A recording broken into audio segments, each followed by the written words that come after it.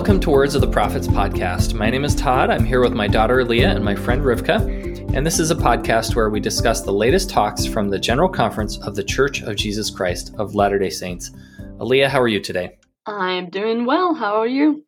I'm doing pretty well. Thanks for asking. I'm wondering if there are any invitations to act that you have been acting upon lately from any of the past talks we've discussed. So one of the very first talks that we covered was Elder Whiting's about developing Christ-like attributes.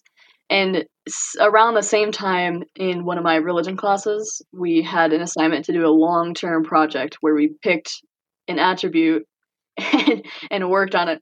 So I've been doing that for a long time. And it's been really interesting to see. The one I've been doing is humility. I've talked about it a couple other times in the podcast, but it's been really interesting to see how, like, intentionally trying to do something will help you do that thing better, which seems like a duh moment, but working on it consistently for weeks, it's been cool to see how I've been able to change and see the blessings that have come from that specific attribute. Interesting. I'd be interested to know, since you've been focused on humility, have you gone back to the Preach My Gospel Christ-like attributes assessment and redone that? No, I have not. I probably will at the end of the semester. Yeah, that'd be awesome. Mm-hmm. I'll be interested to hear about that when you come home from college. Mm-hmm. Well, Rivka, how are you today? I'm doing great. Thanks. You know, since you've talked about blue skies recently, I'm wondering if you've ever thought about moving to like the southern part of the country or anything like that. I don't know. I haven't thought about moving to the southern part of the country, but I think about traveling a lot once that becomes easy again. Indeed. Easier. Yes. I think we're all hoping for that to become easier at some point soon. So, well, have you been working on any of the invitations to act? This last little while, I've really been working on the invitation from President Bednar, which is not from one of these talks, to prepare for the upcoming General Conference. So, in his interview, he gave a few different ways of doing that, coming ready to, with an open heart, to hear and act on things you hear, and to go with questions prepared and expect answers. And so I had a discussion with a friend of mine about how we're kind of both doing it different ways right now because of where we're at in our lives and the things that we need going into this General Conference. Okay. Is there any of those questions that you would feel comfortable sharing to the eternal internet that can never be deleted? It can never be deleted. Questions that I have going into General Conference. Yeah. Sure. For one of the big things is, I don't know that this is necessarily something I thought, this is probably a question that'll be answered in General Conference, because I don't think it will. But I homeschool my kids, and we've just run into some personal things for them, like, as you do, challenges that they're having with education or moving forward. And because I'm their main mentor, I'm hoping going in that I will be able to receive some inspiration on, I don't even know how to describe it really. It's not so much techniques, but just maybe a better understanding of each of my children so that I can help them to navigate this next year as they're pursuing their education. But that I will be given the gift to see them more deeply, as Sister Craig said, so that I can be a better mentor. That sounds fantastic. And if you opened up a private school where you taught regular education and religious education, I would send my kids to your school. Oh, that's really sweet. You might be disappointed, but I appreciate the confidence. I'm sure you would do a wonderful job, and I'm sure you're doing a great job with your kids. So, well, for my own invitation to act, I'm going to cheat a little bit, and I apologize. How dare you? So I want to read this quote from Elder Bednar. He said, "There have been instances where I was seated on the stand in General Conference, knowing I am the next speaker or was 2 or 3 speakers away from my designated time slot, he said. And as I listened to the connected themes and noted the continuity that developed across the various messages, I thought as I arose and walked to the pulpit, I stand all amazed. If we had planned, organized, and orchestrated the messages, it could not have been done nearly as well as it was done by the power of the Holy Ghost. So that's not exactly an invitation. He's sharing his experience, but in some ways it is an invitation for us to look for those same themes. And I talked about it in the last podcast, but wow, studying all these talks with such intensity has opened up this incredible tapestry-like view to me of the themes coming through General Conference and really the thoughts that the Lord wanted me to hear from speaker after speaker after speaker. So I guess I'm going to say that I responded to an invitation that I didn't even know was issued to me. And then I'm going to extend that same invitation to everyone listening to really look for those themes as you listen to General Conference over the coming days. Look for those themes that really resonate through each talk and that really apply to your life, because it has been really a tremendous, incredible experience for me to really dive so deep into General Conference for this year. So with that, we're going to talk about the last talk that we are going to discuss before the April 2021 General Conference, and that's Embrace the Future with Faith by President Russell M. Nelson, President of the Church of Jesus Christ of Latter-day Saints. And I believe that this was in the session for the sisters. Is that right? Yes. Yeah. Awesome. So I tend to, having not seen them the first time that they were given, for some reason I tend to not, get as much from those talks as I sort of listen to them after the fact, or maybe I'm listening on my podcast player at 2.0 speed or something, so it doesn't really dive in as much or delve into my heart as much. So I really, really enjoyed this talk. He just has such a way of offering clarity and clear principles and direction. So it felt very prophetic as I read it. So Aaliyah, what was your big take-home message from this? Well, I liked at the very end when he said, "My dear sisters," and this applies to everyone, obviously, but he was addressing it to the sisters. Let us not just endure this current season. Let us embrace the future with faith. Turbulent times are opportunities for us to thrive spiritually.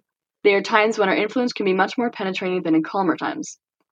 So in the talk, he gives a bunch of different, specific things that we can do to embrace the future of faith, and I'm sure we'll talk about those. But I just like this general kind of summary and the idea that turbulent times are opportunities for us, and it's we can take advantage of them. And we kind of talked about this in the last episode as well, but I just really liked it.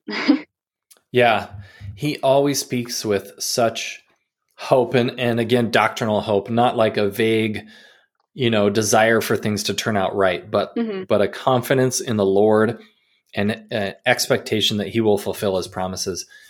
So Leah, do you have an example of a turbulent time where you have thrived spiritually? Something that maybe looked like it was going to be a challenge or could have actually, slowed your progress or hindered you in some way, but actually was a time that you thrived? My first thought is just the pandemic, which I think is probably the same for a lot of people.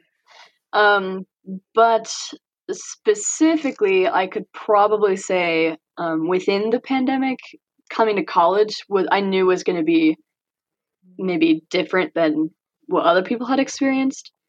Right. I wasn't necessarily super worried about it, I guess, because I don't know. I just felt like it would be okay. And things obviously are different, very different from how other people have experienced their first year of college. But for me, it's been one of the most amazing years of my life, I think. I've grown a lot, and I think there's a lot of things that happened because of the pandemic that have helped me be better, I guess, see things in different ways and take advantage of technology that I haven't before, that no one really has before, because we can now. Right. And I think it's been really helpful for me to just to grow. Like I've definitely thrived is a great word. Like I've thrived spiritually despite the the uncertainty of what I was getting myself into. Yeah.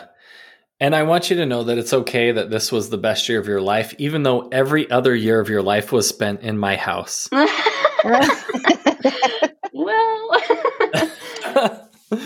Well, ultimately, that's what parenting is about, right? If the best times of their entire lives were when they were kids in your house, then that means their adult years weren't hopefully what you wanted them to be for their kids. But yeah. And I think one of the talks you've talked about a few times is Elder Uchtdorf's talk, where he talks about the Lord will do something unimaginable in your life. I love that one. And I feel like this year for you has been really a fulfillment of that. I mean, when it started, we were worried, would they even let you go to BYU? Yeah. And looking back, this year has been unimaginable. It's been just an amazing experience for you. Mm-hmm. So continuing with that theme that just runs throughout this conference. So Rivka, was there a big takeaway as you read this talk? After he kind of gives a very loving and encouraging introduction to the women and the young women of the church, he says, "Now, I would love to know what you have learned this year. Have you grown closer to the Lord, or do you feel further away from him, and how have current events made you feel about the future?" So I just took him at his word. And in the margins of my thing, I wrote a little list to President Nelson of the things that I've learned during the pandemic of 2020. And I was grateful that I stopped and did that, because then as I read through the rest of the talk and he gives counsel and guidance on how to thrive in situations, I can look at that list and see some of the things I have learned and some of the things that I think I could do even better on thriving. And he's given some great counsel on how to do that. So my takeaway from this was my list of things I've learned and things that I can continue to do even better as I seek to thrive in difficult situations. That's awesome. And I bet there was a lot of overlap between that list and your list of There Was Bread. Some things, that you wrote down. That's right. Me and all my lists. You remember that. Well, now I hadn't even thought about it, but now I'm turning over to that to see what is the list. Some of it is the same. Yeah. And some of it is just more generalized lessons. I love that you're old school and that sometimes in the background, I can hear you flipping pages or even like getting out tape to tape things in there, and that you're writing in the margins, and it's fantastic. I'm so analog. It's true. I mean, I have a great appreciation for digital stuff, but the touch is helpful for me in remembering things. So yeah, tactile. Yes. So is there one thing off that list you could share with us? Well, yes. And this one is central to kind of everything. I wrote, "I am more grateful than ever for a prophet of God, and more determined than ever to follow his counsel, no matter what it is." Oh, that's one of my big things that has come from 2020. It has been a year that has pulled the rug out from underneath all of us. And there are so many contrary ideas and some people think we should do this, we should do that. Actually, the thing that I wrote right above it was that I learned sometimes the world as a whole has no idea what the right thing to do is. And I feel like that was kind of 2020, where everyone was scrambling. There were just so many ideas and strong opinions and angry opinions because of the hurt and the fear. And I have never felt more grateful in my 40 years that there is a prophet on the earth today, and that we can hear his counsel, and that there are incredible promises that come if we will just hearken to what he says and follow his counsel. Absolutely.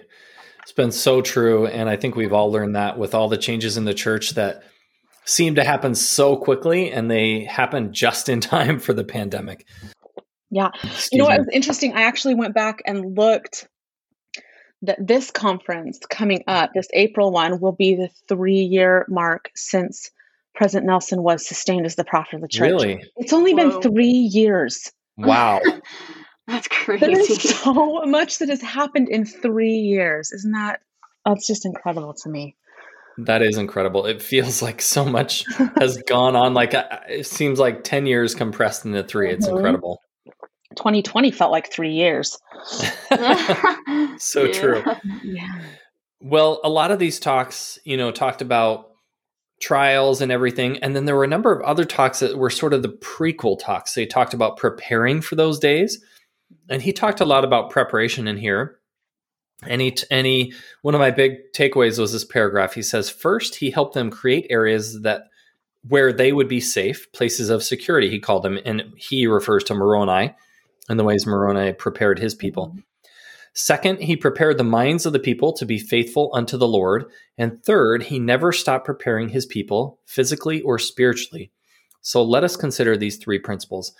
So, Aaliyah, with principle number 1, create places of security. Anything that stuck out to you in that section? Yes. So, he mentioned a couple different like examples of places. One of which is the temple. Mm-hmm. And he says that there we are endowed with priesthood power through sacred priesthood covenants that we make. And I think I haven't been endowed in the temple yet, so I don't know the specifics of that, but I do know that it's that priesthood power that people have access to when they follow those covenants is something that a lot of people seek after, including like the early saints were promised endowment of power when they eventually went to I think it was Ohio maybe, and built a temple. That was something that they were like really looking forward to. And so the priesthood power that we get from going to a defensible place, a sanctuary, that being the temple, is one of the options. And then he also mentions our home. And he says, when your home becomes a personal sanctuary of faith where the Spirit resides, your home becomes the first line of defense. I think that's really cool that our home becomes the first line of defense. And he says, where was it? He said something about you can teach truth in these places of security, even when it isn't. Here it is. It says, even when it runs counter to prevailing opinions. I thought that was really cool. That the home is a safe place for truth, which is interesting in our world. And he also said in the end that a place of security is anywhere you can feel the presence of the Holy Ghost and be guided by him. So that can be a lot of different places. Anywhere that you can bring the Spirit to can be a safe or a secure place as well. Awesome. Thank you. How do you make a tiny dorm room that you share with your cousin a first line of defense or a place of security?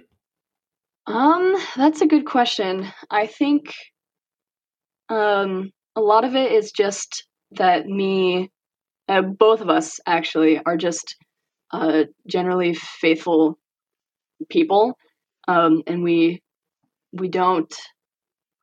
never really struggle with bringing in things to our dorm that would take away from the Spirit. We always, if we're doing anything, we're edifying the Spirit rather than taking away from it. So just the kinds of things that we do are going to help fortify us instead of tearing down any defenses that we might have. Right. Okay. So bringing things of the Spirit, it doesn't matter the size of the space or the number of people in it, but keeping the Spirit with you. Yep. Awesome. He has an invitation and promise associated with this first principle, which is, creating a place of security. So at the end, he says, I invite you, my dear sisters, to create a home that is a place of security. So he's inviting, again, in this context, the sisters, but really all of us. And as someone who is a priesthood holder in a home, I was reading through the church handbook the other day, and it said something about presiding means I should have had the quote ready, but it was like having, responsibility for the spiritual welfare of the people that you're presiding over.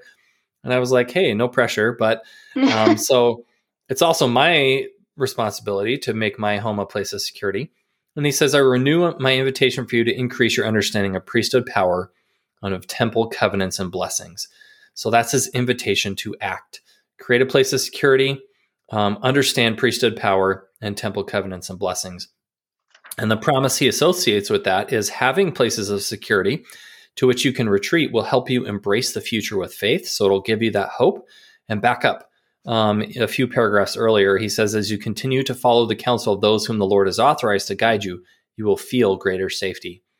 So he's really inviting people to, by having that safety, you can embrace that future with faith. So Rivka, did you have anything to add about principle 1 here before we move on to principle 2? Yeah, he makes it really clear, if you look at the overarching message here, that in the work of making our home or creating our home as a place of security, we are to use priesthood power to do it. Mm-hmm. That's not just a nice thing, but it's done through priesthood power. That is held by the women who keep their covenants. So I think his invitation to understand, to increase our understanding of priesthood power and of temple covenants and blessings isn't just because we should always be learning more about the gospel, but because we have to understand how we, as women, use the priesthood power given to us in the temple to create these homes and sanctuaries of safety. Okay, thank you for that. I know that's been a renewed sort of emphasis, or maybe renewed isn't the right word, but over the past few years, we've talked a lot about that. And it's becoming more clarified. Yeah, clarified. Thank you. Yeah. Do you have anything else to add to that to help clarify it for those who maybe are listening and associate priesthood with men only? What does that mean to you, and how does it represent itself in your life? Well, the fullness of priesthood power is given to men and women jointly when they are sealed together in the temple. So men hold priesthood offices, which is an organizational aspect of the priesthood power, which is God's power. But the fullness of that priesthood is held by a man and a woman together, and is intended to be used for just this. The family is the foundational unit of the eternities. So it would make sense that the fullness of the power be used to strengthen that foundational unit. And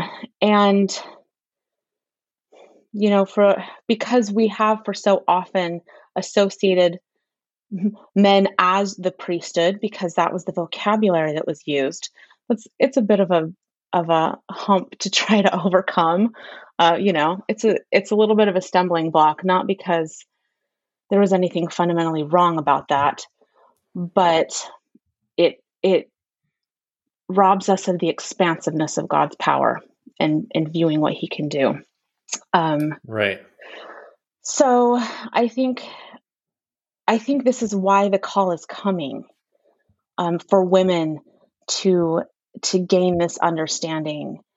And because there are still so many, I think, in the church who do not realize that women have priesthood power, that it is not being called to a priesthood office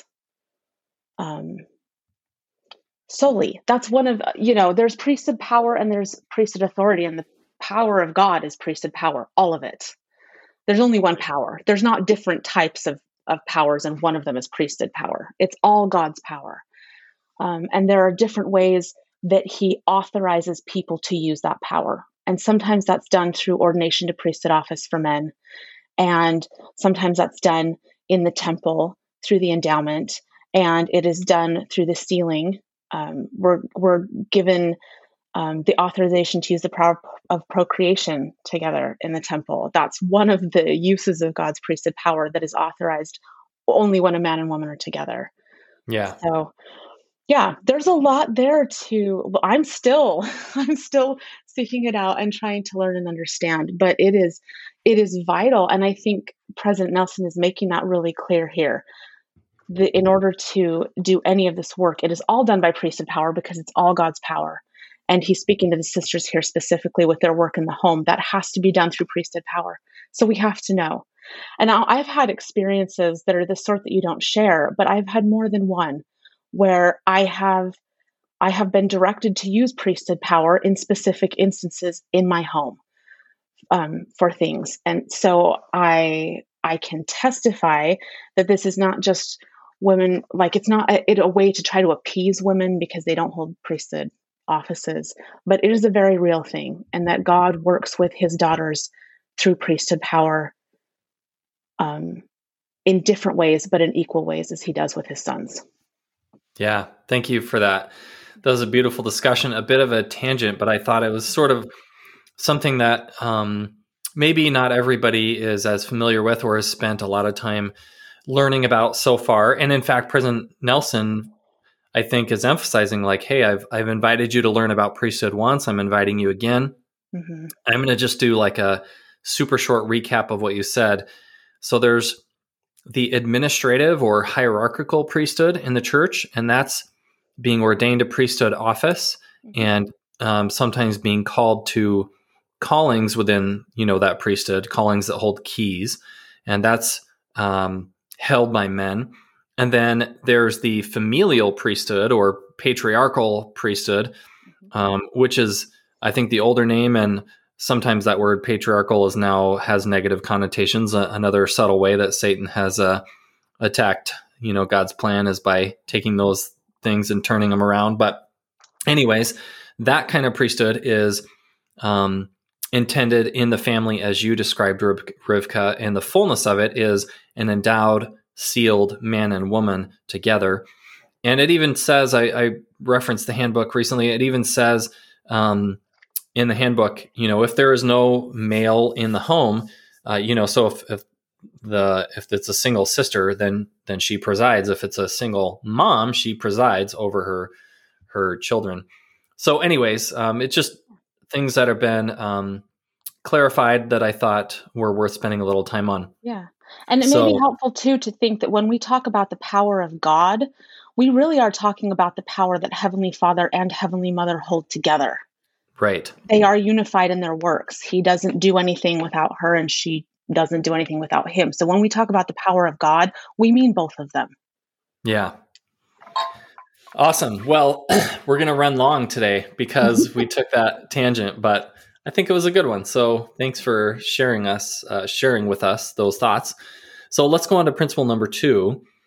Prepare your mind to be faithful to God. Aaliyah, anything stand out here to you? So this section was it was basically a list of a bunch of things that we can do to increase our faith. So one of them is seeking learning, even by study. Another thing we can do is keep his commandments and always remember him. And he says our faith increases every time we exercise our faith in him.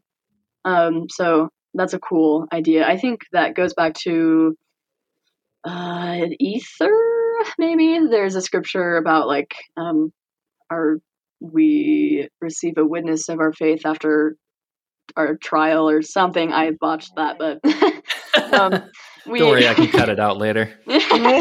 Our faith increases when we exercise it. So like muscles.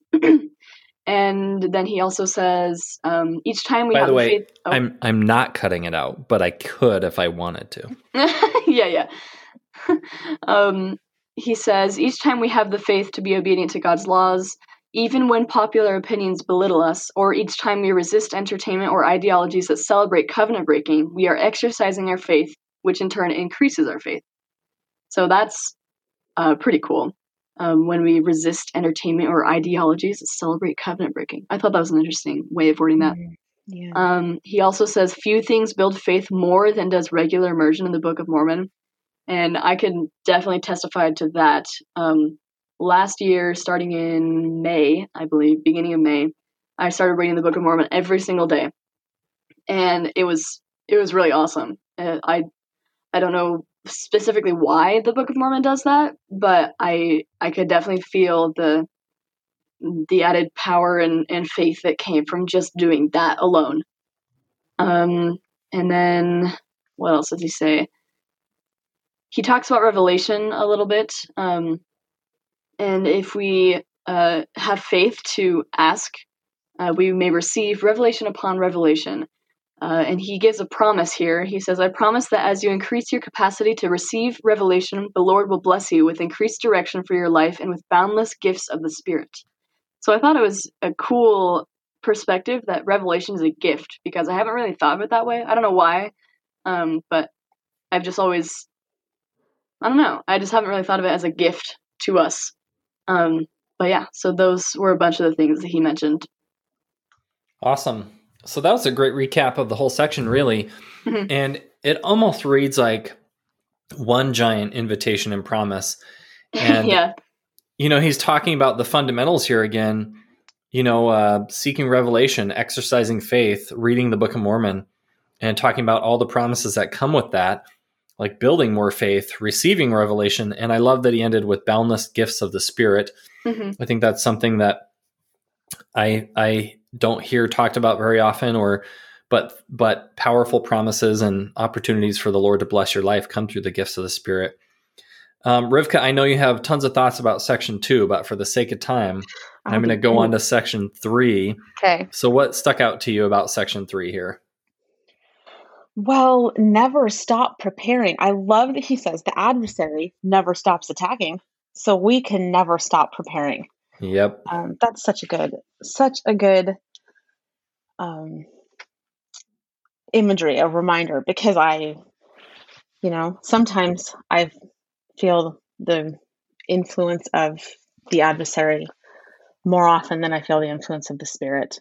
It's not always, but there are times, and maybe it just feels that way because he is so much more blatant and in your face about things than the Spirit is, but he is constantly there. So our efforts have to be constant in staying strong against those fiery darts that he wields. Yeah. So constancy. And I think that goes a little bit back to him saying, the Lord loves effort, just continuing to prepare and press ahead, or as Aaliyah referenced at the beginning, not just enduring, but embracing the future, and being prepared to thrive spiritually. So yes, I think he says later, my dear sisters, we have so much to look forward to, even in the midst of this. So awesome. So Rivka, any closing thoughts on the talk as a whole? I love so many things in this talk. Maybe that he tells us, he quotes a scripture earlier. He says the Lord told us how, with simple but stunning reassurance, how to deal with both the somber prophecies and the glorious pronouncements. And he quotes the scripture, if you are prepared, ye shall not fear. And we've heard this one before in conference. But to me, he mirrors that at the end of the talk, when he says, I promise that as we create places of security, prepare our minds to be faithful to God and never stop preparing, or if we're prepared, God will bless us. He will deliver us, yea, insomuch that he will speak peace to our souls and will grant unto us great faith and cause us that we can hope for our deliverance in him. And to me, that is what the not fearing means. It doesn't mean not being afraid ever, but it means not being so crippled by the type of fear that brings despair and hopelessness that we see so often around us. Beautiful. I love that ending thought, and I love that promise. And that was the summary of all of General Conference to me. Really, that one paragraph summed up all of these talks. And I'm just so glad that we got to talk about all these conference talks together and spend that time just sort of basking in the Spirit and making those connections. And it really has made my life better. So thank you to each of you for being on this journey together with me. So that was our last talk from 2020, October 2020. From here on out, we'll move on to April 2021. I invite everybody who's listening to really dig into the next general conference and really make a place for it in your life. And Aaliyah, to close out, can you share with people how they can get a hold of us? Yep. So we have Twitter, Facebook, and Instagram, and our usernames are Words of the Prophets Podcast. And you can also email us at wordsoftheprophets@gmail.com. I'm going to attempt to post a lot of things on stories or maybe on Twitter and stuff during General Conference weekend. And so hopefully we can, get some more stuff out there. This episode, I believe, will be coming out on Thursday, but then the next episode will be the Sunday of conference, and we'll just do like a recap episode. But I will also be posting some insights and thoughts and stuff over the course of the weekend. So, yeah, that's fantastic. And we love when we hear from all of you. So if you have any thoughts or insights from conference, please comment or send us an email. We got a great comment the other day from someone who just shared something from their life, and it really added to the talk. So please interact with us online. We'd love to hear from you. So thank you all for joining us. And until next time, keep the faith.